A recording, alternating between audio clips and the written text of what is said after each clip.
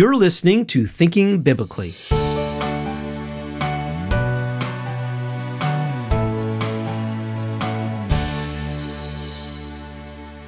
This is Alan Gilman with Thinking Biblically. Welcome back to Thinking Biblically, which is a podcast dedicated to exploring how all Scripture relates to all of life. We have another special guest this week as we return to the topic that I was talking about a couple of weeks ago, dealing with how to relate to government. Don't forget to leave comments below, or you can send email to me at comments@thinkingbiblically.org. Don't forget as well to subscribe and hit that notification bell so that you will be notified whenever a new podcast is available. And so now it's my pleasure to introduce the Reverend Dr. Joe Boot. Joe is a cultural theologian, Christian apologist, and founding pastor of Westminster Chapel in Toronto. He's also the founder of the Ezra Institute for Contemporary Christianity. Currently living in Canada, he's originally from Great Britain. Joe has spoken all over the world at numerous universities, seminaries, churches, and conferences.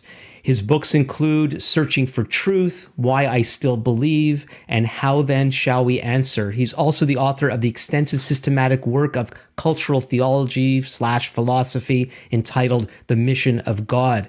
And just before we went on, Joe wanted me to let you know that he's just released another book. It's called For Politics, The Christian, the Church, and the State, which fits into exactly what we're going to be talking about today. And his books are available on Amazon and at the Ezra Institute, which let Joe explain that a little more as we go along at some point. Welcome, Joe. Thanks for being with me today. Thanks for having me, Alan. It's great to see you. So, Joe, how long have you lived in Canada now?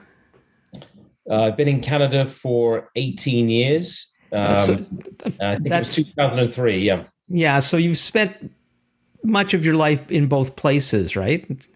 That's correct. Yeah, so if you were to say what is the biggest difference between Canada and Great Britain, what would you say? Oh, wow. Well, beyond the sort of obvious things that we might observe about the physical landscape or the architecture and the age of the towns and so forth. The driving. The driving. And of course, weather. So there are a number of obvious differences. But I would say that perhaps one of the most significant differences, especially as it relates to some of the things that we're talking about today, would be a sense of connectedness historically. When you're living in the United Kingdom, whether you fully pause to think about it or appreciate it or not, you're surrounded constantly by hundreds and hundreds of years of history and inherited tradition.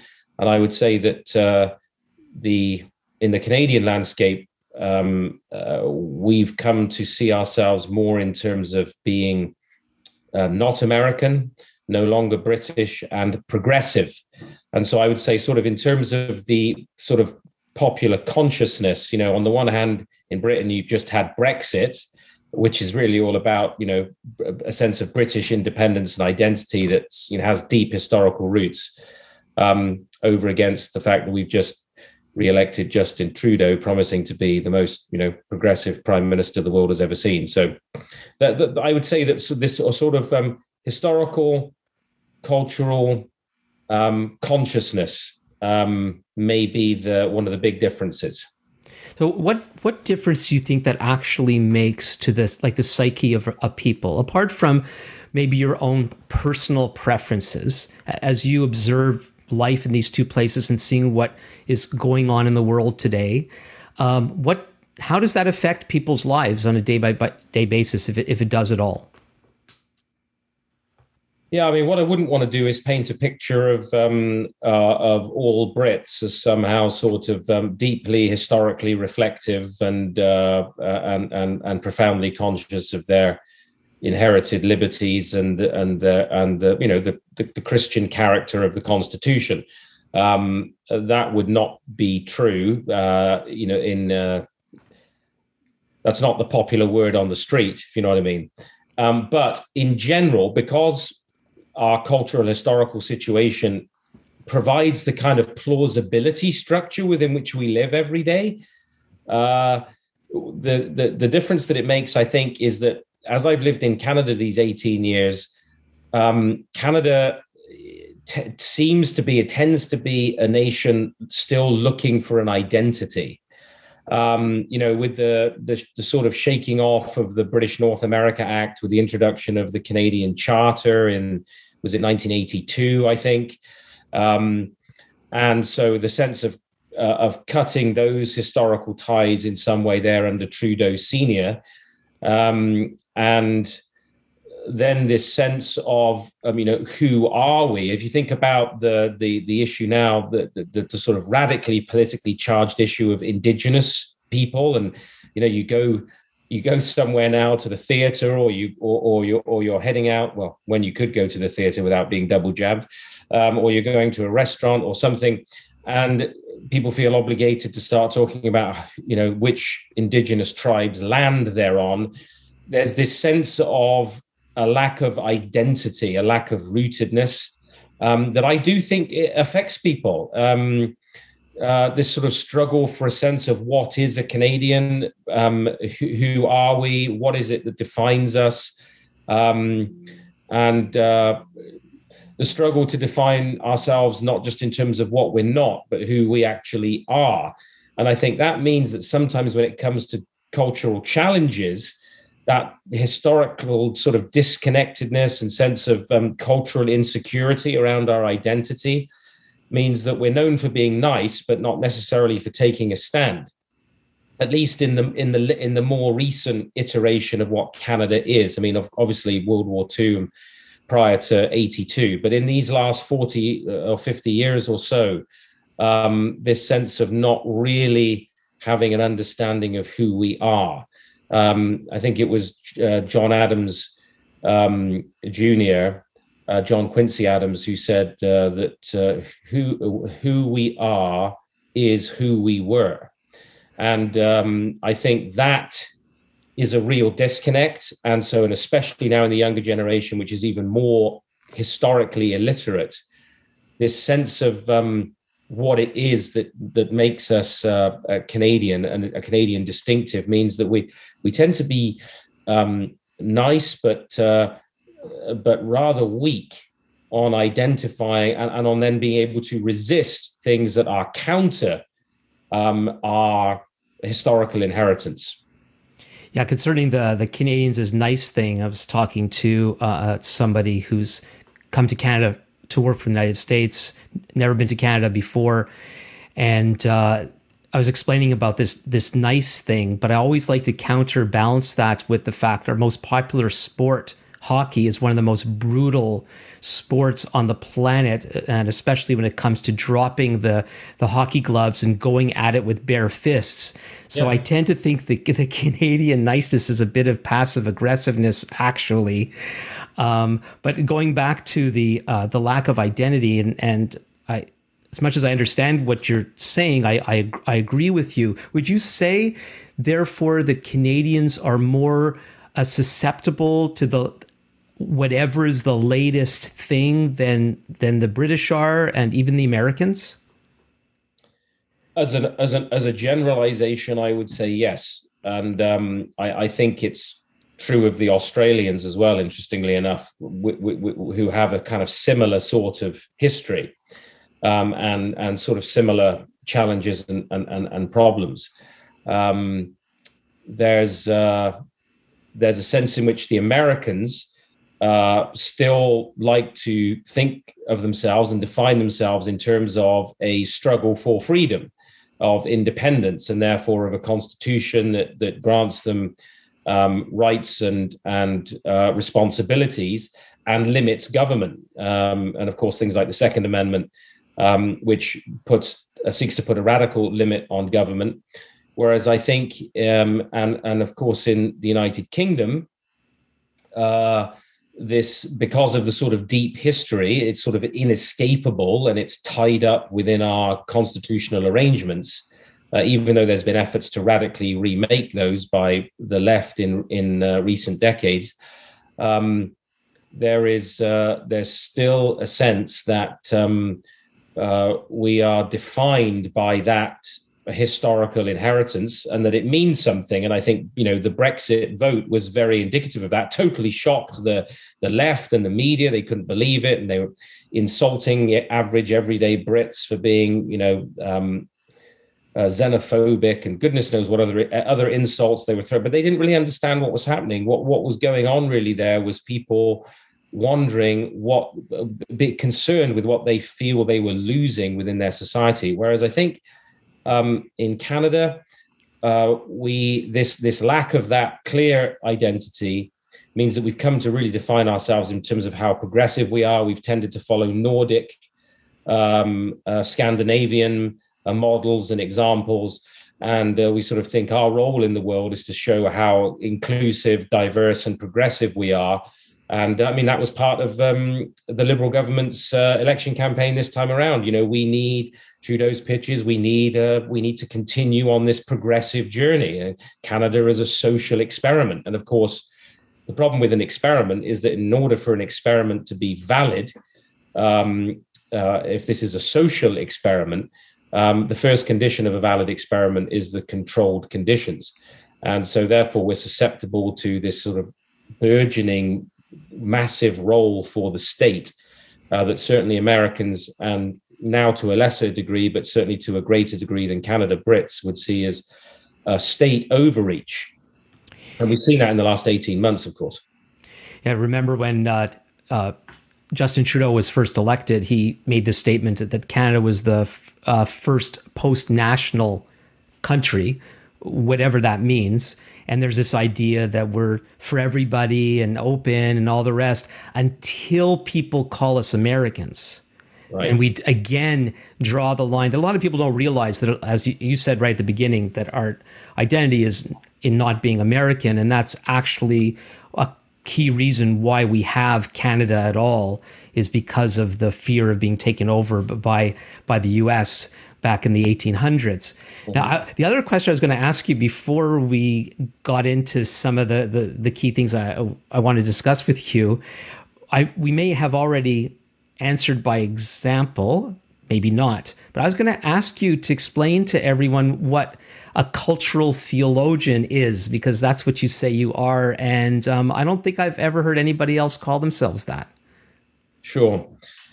Just as a side point, when we say that, it's often been said that to being everything to all people is akin to being nothing to nobody, and that's the danger. Right. So a cultural theology, or sometimes I talk about cultural philosophy. The terminology doesn't matter too much. Is simply a focus, or we might say within theology, it would be a sort of we might say a subdivision within theology, to talk about the application of the Word of God to the various aspects of cultural life. So some aspects of theology have a peculiar focus on systematics, others on biblical theology, pastoral theology, and so on, these sort of subdivisions. Cultural theology is concerned with reflecting on culture as it relates to biblical doctrine.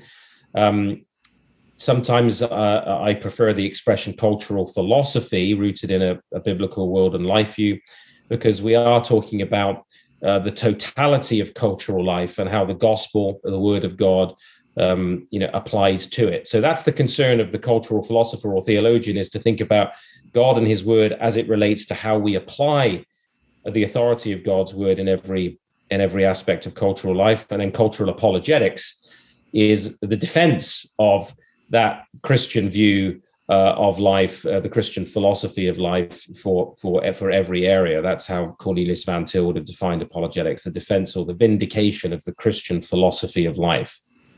Yeah, the very purpose of this podcast is to help people see that all Scripture applies to all of life, rather than bits and pieces of Scripture applying to bits and pieces of life.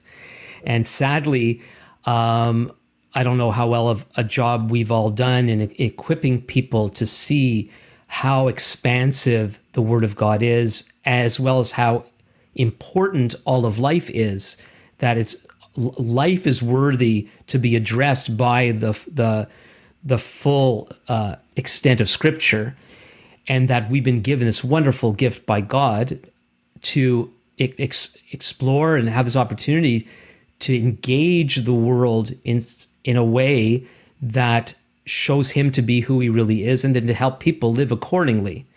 And it blesses my heart to see how you're so dedicated to this. And so culturally speaking, where are we at today? What's going on, Joe? Can you help us?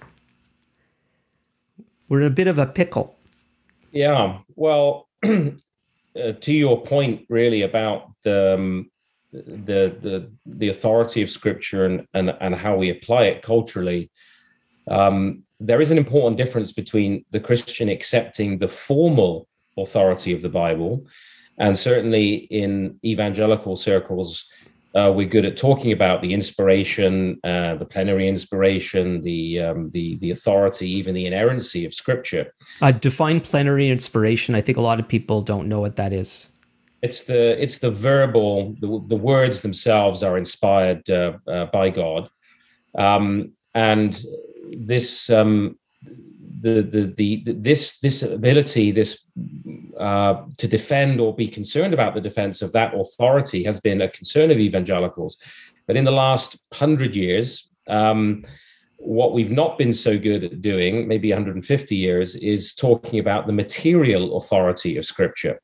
So not just the fact that it is formally authoritative, but actually in its application, it's authoritative. And I think probably in answer to your question, where we're at culturally, what is somewhat bamboozling, so somewhat difficult to fully understand right now, and is hard to fully take in, is the extent to which we evangelicals and Reformed people who've talked so much about the authority of the Bible or the centrality of the gospel and being gospel-centered and so on, don't seem to find the gospel relevant or immediately applicable, and the Scripture immediately applicable to cultural crisis. The development of both authoritarianism and an increasingly totalitarian view of the state and its role in society. Even, of course, issues that we're dealing with now that will no doubt bear down upon us with some intensity over the next 2 to 4 years. Bills C6, C10, C36, so that's the anti-conversion therapy bill, C6, and then 10 and 36 are two essentially censorship bills.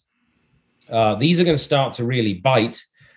And of course, we're in the grip even now in Ontario and in various other provinces in Canada of draconian measures and restrictions, a kind of medical apartheid developing on what services you can access or aspects of life you can participate in if you've not had a government mandated medical treatment. So, and I guess the disappointment, Alan, the thing that is discouraging, often disheartening, is the lack of clarity in general. There are exceptions, but the lack of clarity in general from the Christian church around how the word of God and how the gospel speaks into all of this in terms of the lordship of Jesus Christ.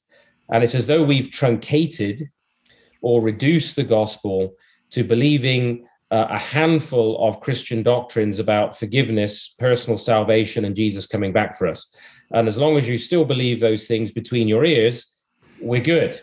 The indefinite lockdown of the church, restrictions on the church, suspension of the Lord's Supper, singing, and then, of course, various other civil liberties. These aren't gospel issues. So this sense of a radical truncation, certainly from what the reformers and what our evangelical forebears would have deemed gospel issues, and what is central to the application of the word of God.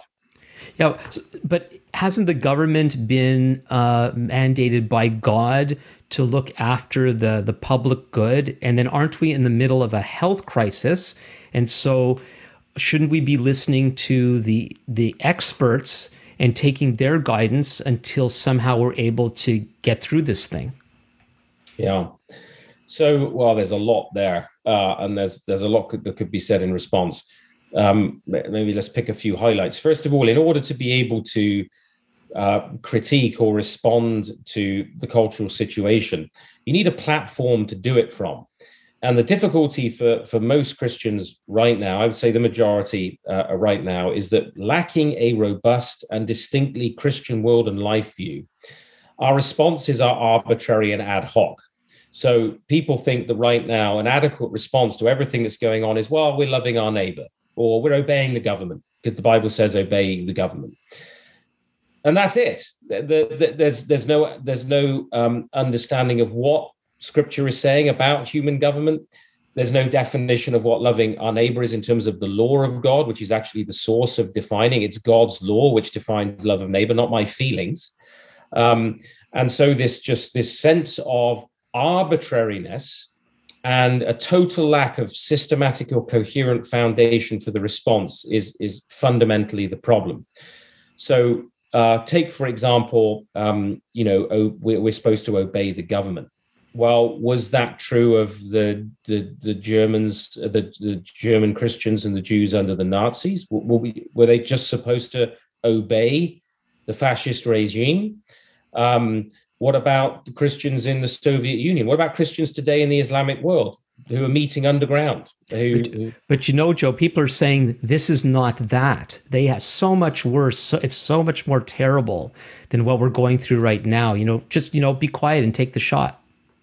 Well, of course, that's just an expression of arbitrariness again. If the principle is at stake, and I would argue that the fundamental principle is one of sphere sovereignty, of the spheres that God has established in human society to be governed under the lordship of Christ. It doesn't matter whether we think the infraction is great or small. And of course, in both the Soviet Union and Nazi Germany, the infractions began very, very small, and they grew in their scope and their extent. So we don't resist lies and tyranny and injustice only when we think those lies and tyranny and injustice have reached a level that are personally so offensive to us that we should engage with them. So let's take the notion of government. And Romans 13 has been thrown around a lot. But of course, the context of what Paul is saying there in Romans 13 is not dealt with. Here is an apostle who spends a great deal of his time in jail. That's not a man who is obeying the government. He in some sort of unqualified and absolute sense. He appeals to his citizenship at one point when he's about to be flogged. So he actually appeals to his constitutional liberties, and in that instance, actually gets out of the situation. He appeals his case through the courts to Caesar. In fact, at one point, Paul says, "I appeal to Caesar." Hence, Paul on his journey eventually to Rome. Here's a man who was let down out of a basket, out of a city, to escape persecution, and accepted even a military escort away from a city to avoid mobs. So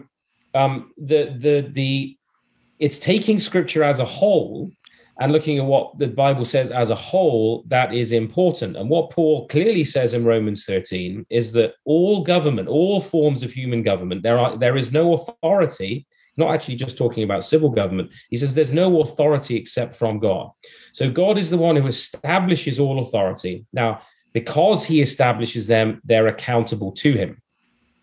So Paul goes on then to describe the state, the civil authority, as God's servant, his minister, literally his deacon, his slave.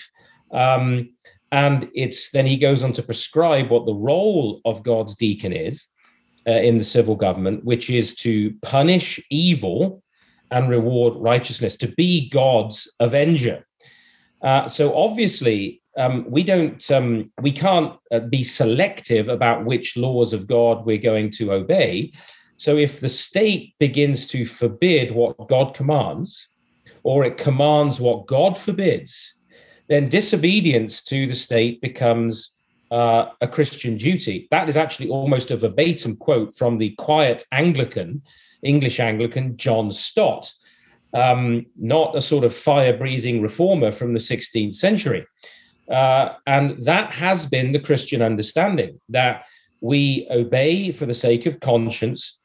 God has established authority, various spheres of authority. We can point to three prominent ones in the Bible: the family, the church, and the state. He's given them a specific jurisdiction and role and responsibility. The state is to be a minister of justice, to punish evil and reward the good. And so the state in the modern world, is a public legal order, and it's responsible for justice in the public legal order. Where do we read anywhere in the Bible or discern from Christian history that the state has the sole authority or jurisdiction to govern public health? What is health? What does it even mean? Health, wholeness. What gives the state a unilateral, absolute jurisdiction to govern my health? Or to govern my neighbor's health. This is a nonsense that is the modern state in its totalitarian posture. And by the way, for the listeners, totalitarianism means the swallowing or the absorbing of other spheres of life or institutions by one institution, in this case, the state. So when the state absorbs in a parts to whole relationship the other spheres of life and treats other spheres of life as though they are lesser parts of a greater whole, that's totalitarianism. And tragically, that's what we're seeing. And it's been remarkable to see Christians agreeing with the totalitarian posture of the state. A state which is subject to the lordship of Jesus Christ is meant to serve Christ. And when the state begins to move against the church and lock the church down indefinitely, and forbid the sacraments, forbid what God commands, singing, greeting one another, laying hands on the sick, ordaining people into ministry and office and eldership, ministering to the poor. These are commands. These aren't requests. The gathering together weekly, to not give up the habit of gathering together. When the state moves against the church and says, we assume a total control over the church, then we're in the territory where the state is forbidding what God commands and commanding what God forbids. And at that point, we have a duty to resist. And this is something actually, Alan, that a Scottish judge in the Scottish High Court this year recognized, and the barrister in the case appealed to the lordship of Jesus Christ, his total authority in the Christian view over the state, told the judge that the state was requiring Christians to choose between obedience to God and obedience to the state. And the judge found in favor of the church, referred the state back to the 17th century and ordered the government to open the church immediately. Why can a Scottish judge... This is not Canada. Right. Pity.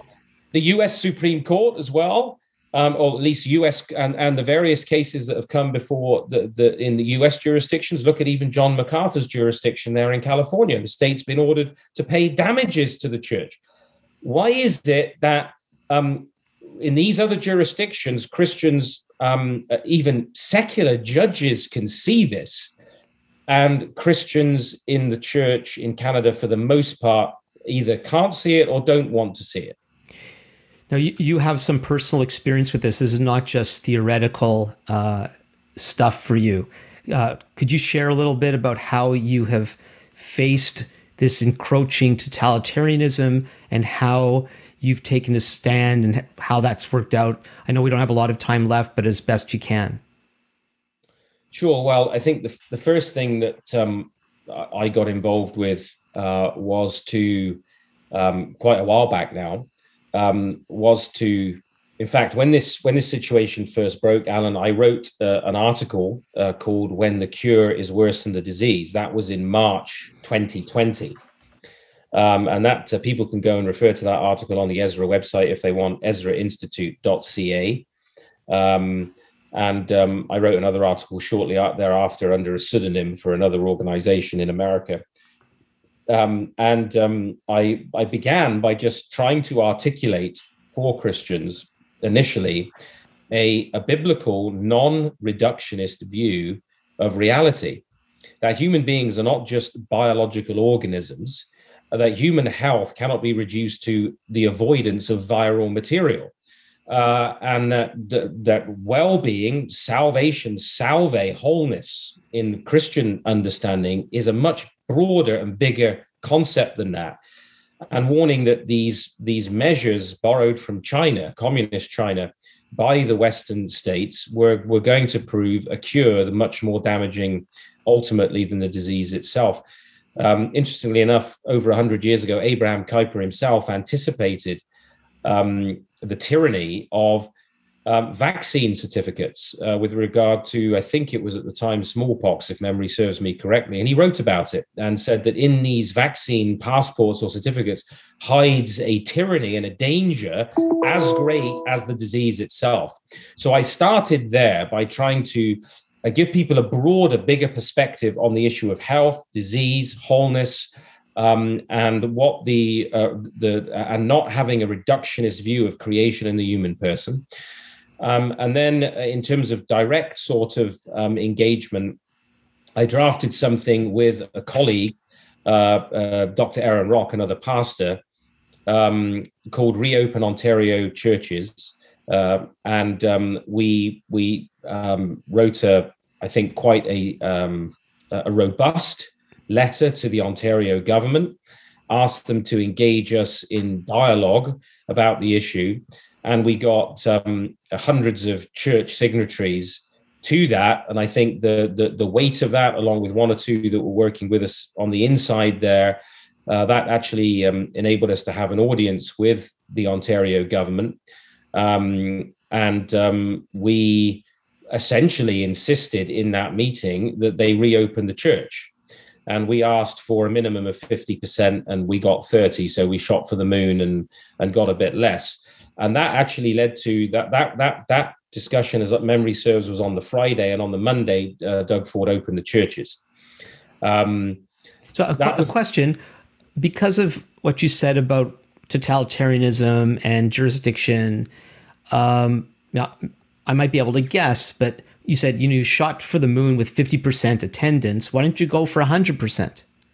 Well, that was a question that was asked for us at the time, and I think in that particular moment, given the circumstances, there was a sense among the group of us that were the small group of us that were meeting with the government on that issue, the provincial government, that a pragmatic approach that recognized that we actually, we do care about people. We're not trying to be cavalier.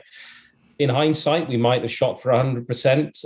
I think there were so many moving parts, and even then we couldn't really anticipate the way that this, 2 weeks to flatten the curve is becoming 2 years to flatten our freedoms. But that's where we started. Then when it became clear that wasn't going to last, and we moved into out of a summer and then into a fall in which lockdowns were returning, I drafted something called the Niagara Declaration, which again was a sort of public campaign, if you will, in which I articulate in that declaration both a scriptural view of government and a view of the Canadian Constitution as rooted in a tradition of civil liberty under God. And so the declaration itself moves through a number of points. And again, we sought signatories for that. I can't remember the exact number now. It was maybe 300 or so church signatories to the Niagara Declaration. And we sought to use it as a rallying point then for this Easter just gone, where we tried to have a campaign to open the churches on Good Friday, Easter Sunday. And it was interesting to see that what happened was with the Reopen Ontario churches, we had this kind of support and churches with us. Niagara Declaration, as we started to articulate more robustly the Lordship of Christ over all of life, sort of the support waned somewhat. By the time we get to the Reopen the churches for the Easter weekend, I think there may have been 67 churches across the country that within the evangelical reform world that joined us. And there are, I think, 700 churches or thereabouts in my region of Niagara alone. So what was taking the wind out of their sails? What was that? Fundamentally, I think intimidation, fear, and being intimidated by the government. Yes. Or other people, or mainly the government. probably a mixture of both.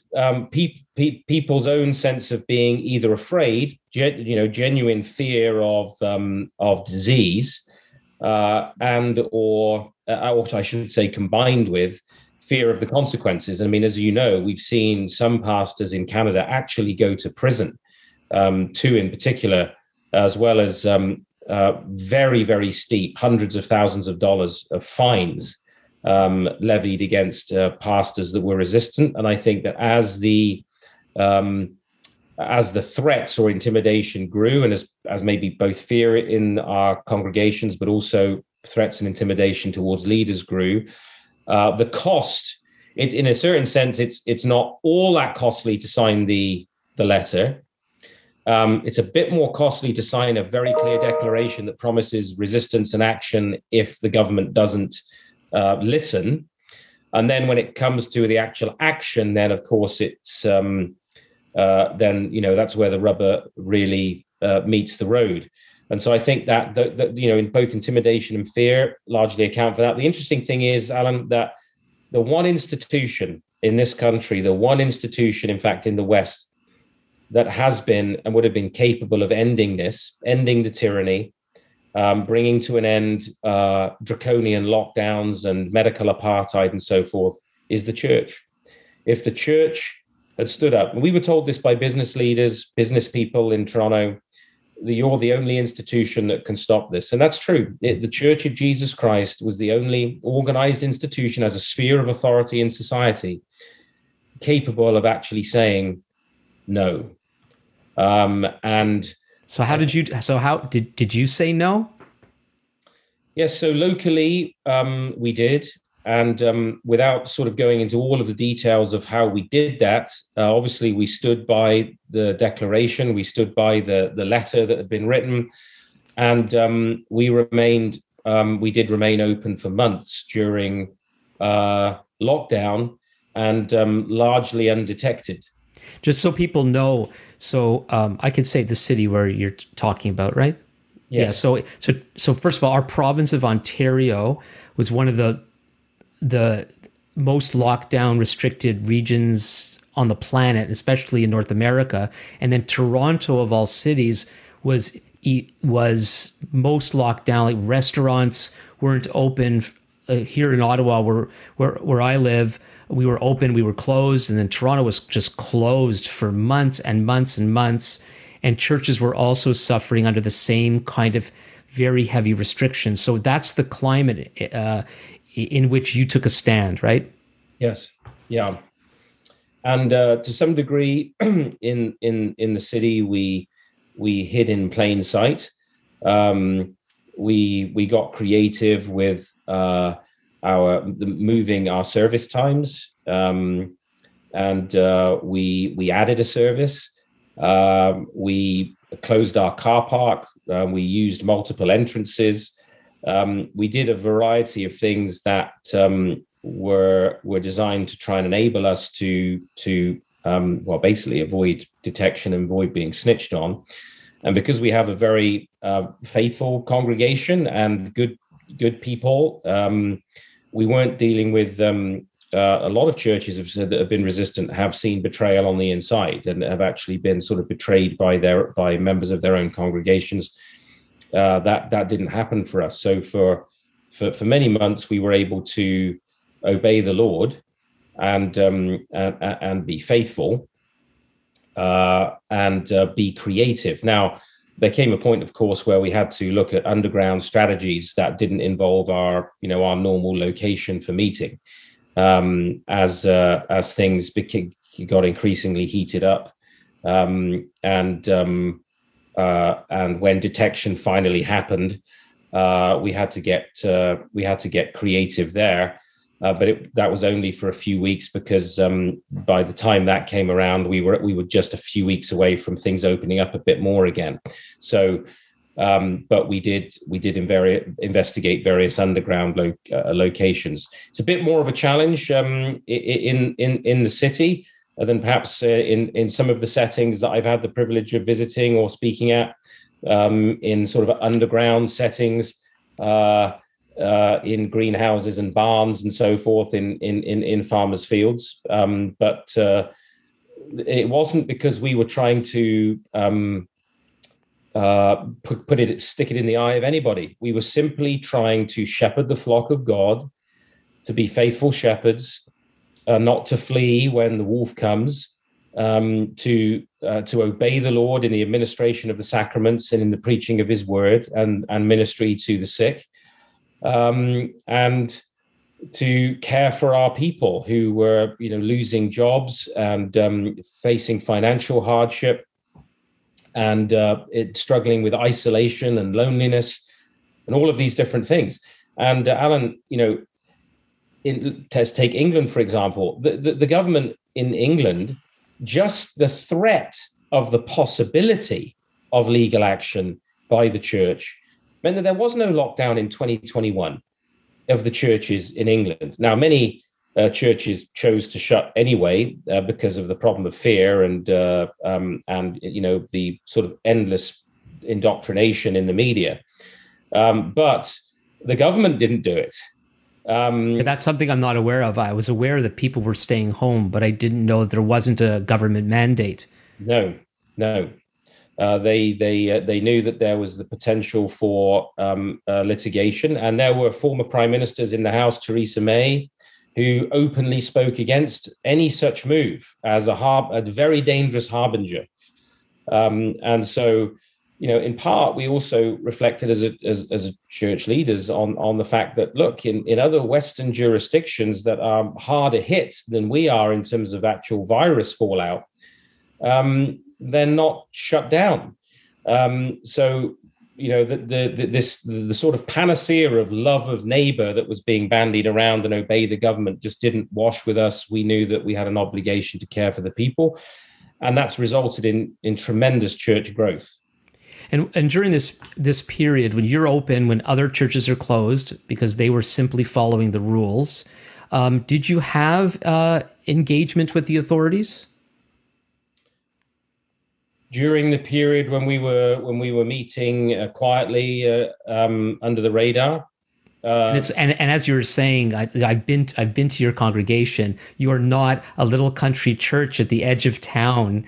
You're smack in the middle of a bustling city.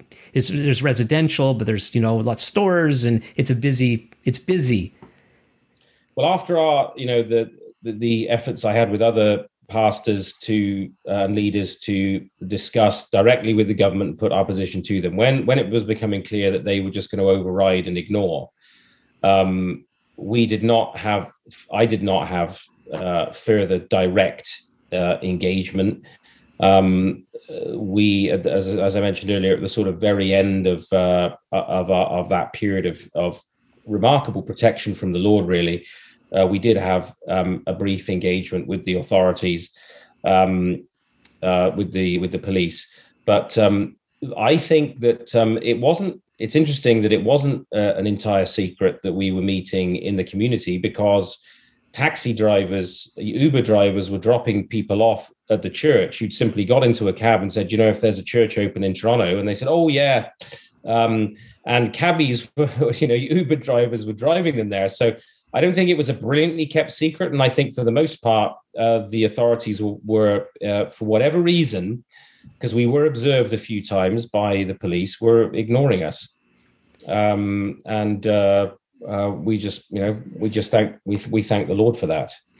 And as you said earlier, you weren't trying to stick it in the eye of anyone. You were trying to talk to the government best you could. You're trying to serve your people as best you could, serve God the best you could, do it as quietly as possible without trying to make a statement. The statement was being made, but you certainly weren't putting any gas on the fire. And I love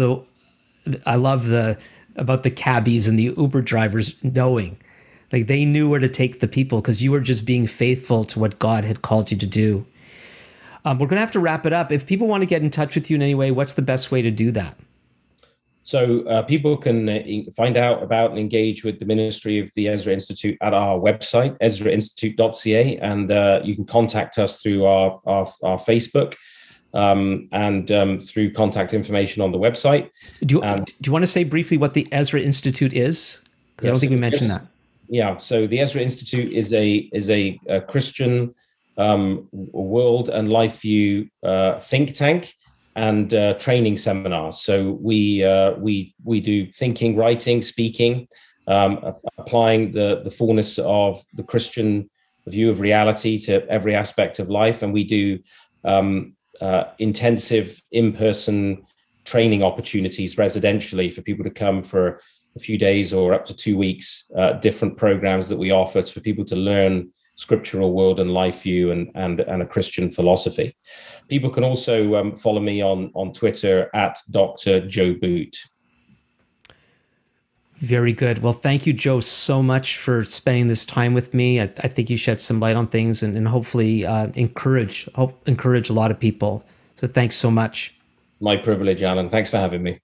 So again, if you want to be in touch with Dr. Joe Boot, you can follow him on Twitter at Dr. Joe Boot, as well as check out the Ezra Institute website at ezrainstitute.ca. Don't forget it's .ca at the end. If you want to get in touch with me, you can email me at comments@thinkingbiblically.org.